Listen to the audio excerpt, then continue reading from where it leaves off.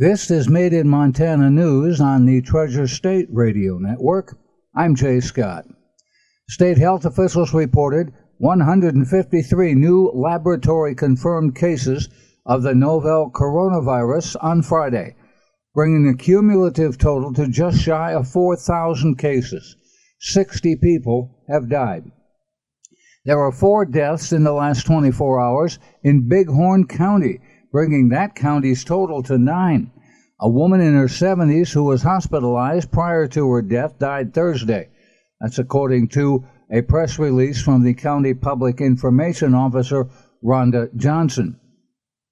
Also Friday, Riverstone Health, the public health agency in Yellowstone County, announced another death, a woman in her 80s who passed away at the Yellowstone County Hospital on July 26th. Yellowstone County reports adding 39 new cases on Friday, topping 1,000. There are 605 active cases there. Gallatin County added 17 new cases. Flathead County also 17 new. Lewis and Clark County added 3 cases and reports 54 active. Cascade County added 1, 75 active. Jefferson and Broadwater counties each added 1 as well. In other news, the U.S. Senate left town Thursday for a long weekend with no action on COVID-19 relief, all but ensuring that the $600 weekly federal unemployment benefit would expire on Friday. The payment has been a financial lifeline for more than 20 million out-of-work Americans. Its expiration comes one day after the U.S. recorded its worst quarterly economic contraction ever, during a week when the national death toll from the virus topped 153,000, according to NBC News. The Canada Border Services Agency said Thursday it will begin marking cars and implementing stricter rules for Americans traveling through Canada to Alaska because of the coronavirus pandemic. The rearview mirror of cars will be marked with a leave-by date.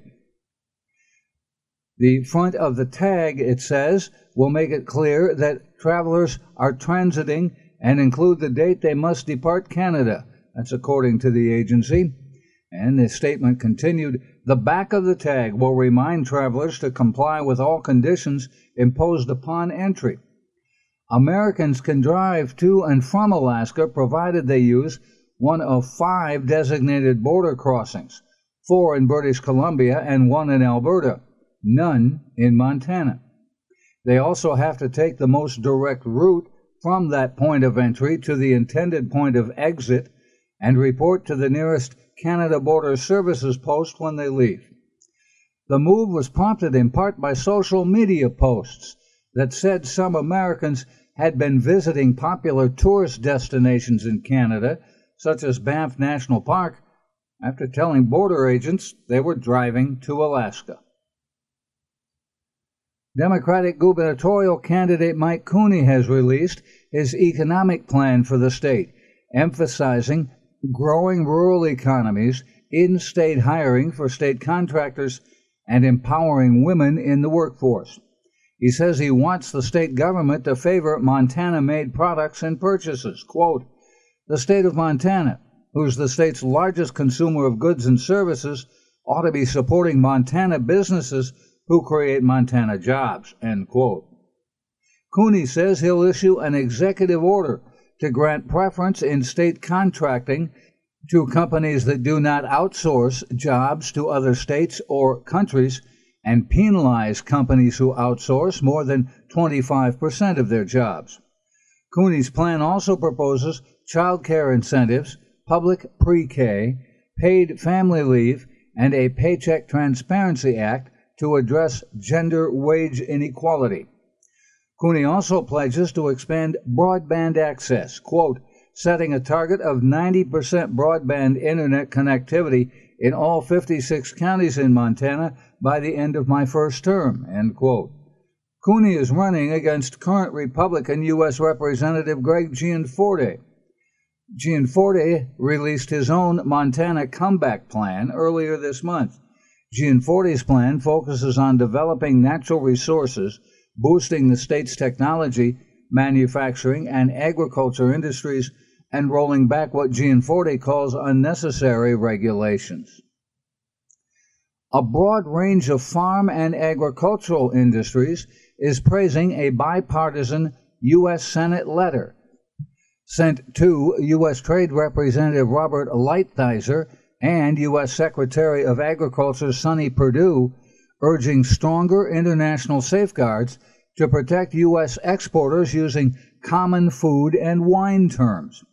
Senators John Thune, Debbie Stabenow, Tom Tillis, and Tammy Baldwin led the effort that resulted in support of 61 senators. The letter requests that the U.S. government enhance their common food name protections as a core policy objective in all trade-related discussions. This is a direct challenge to the European Union's misuse of protections meant for valid geographical indicators, but instead are blocking American exports of common or generic food and wine by terms such as Parmesan, Feta, or Chateau. The unjustified trade barriers harm American farmers, limit choices for consumers, and have put manufacturing jobs across essential sectors at risk. The U.S. Supreme Court's McGirt v. Oklahoma ruling affirmed tribal sovereignty, but the Oklahoma Attorney General, Republican Mike Hunter, is disputing the importance in negotiating jurisdictional responsibility with the tribes and the state.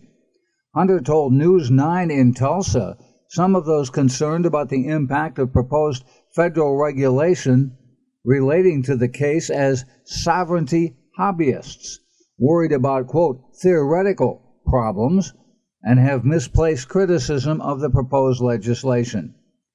Under the proposed legislation, announced in an agreement in principle, the state of Oklahoma would have criminal jurisdiction over non-native and overlapping jurisdiction over most native offenders. Rosemary McCombs Maxey of the Muskogee Creek Nation described Hunter's words as paternalistic. Quote, "He's trivializing sovereignty. When I hear someone talking like that, I'm reminded of my childhood when the white men got to do all the talking. Why would Congress be the arbiter of any agreement between the tribe and state? Our sovereignty is intact. We have the ability to negotiate directly with the state," she said.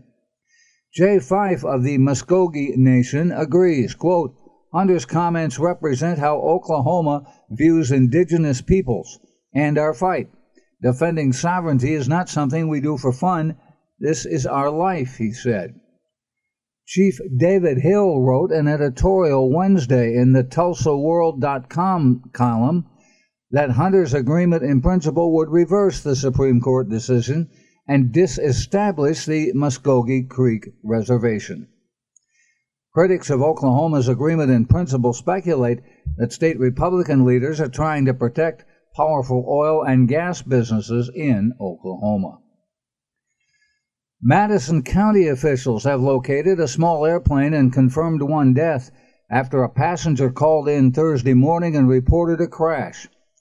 A twin-engine Cessna 377 Skymaster with 3 passengers was flying from Helena to Jackson, Wyoming, when it went down in mountainous terrain.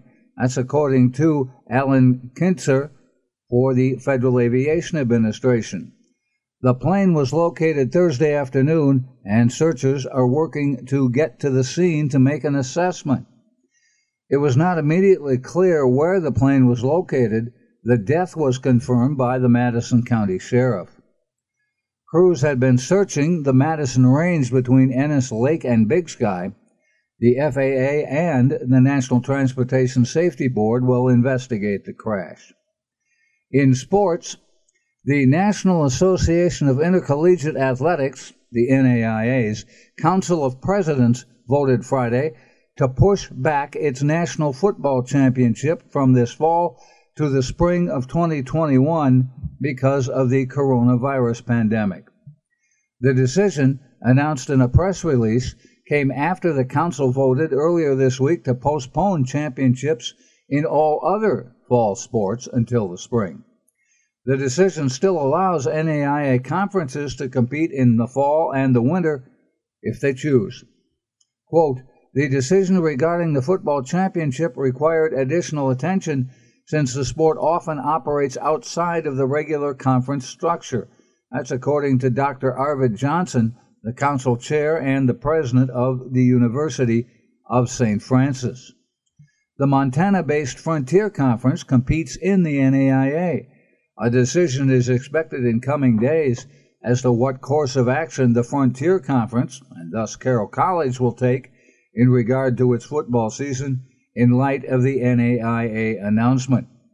Quote, that's the million-dollar question. That's according to Frontier Commissioner Kent Paulson. He told that to 406 MT Sports via a text message. In June, the Frontier announced that each team would play an 8-game football schedule beginning September 12th, but then 3 of its football-only members, the College of Idaho, Eastern Oregon, and Southern Oregon, dropped out after the Cascade Conference postponed all fall sports. That's Made in Montana News. If you need to hear this report again, please check the podcast, anchor.fm/J-Scott, or on our Treasure State Radio or KGRT-DB web pages.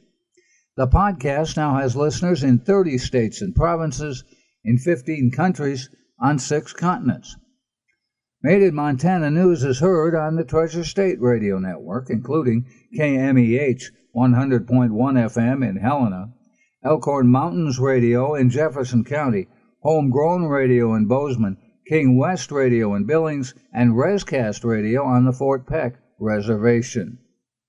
I'm Jay Scott. This is the Treasure State Radio Network.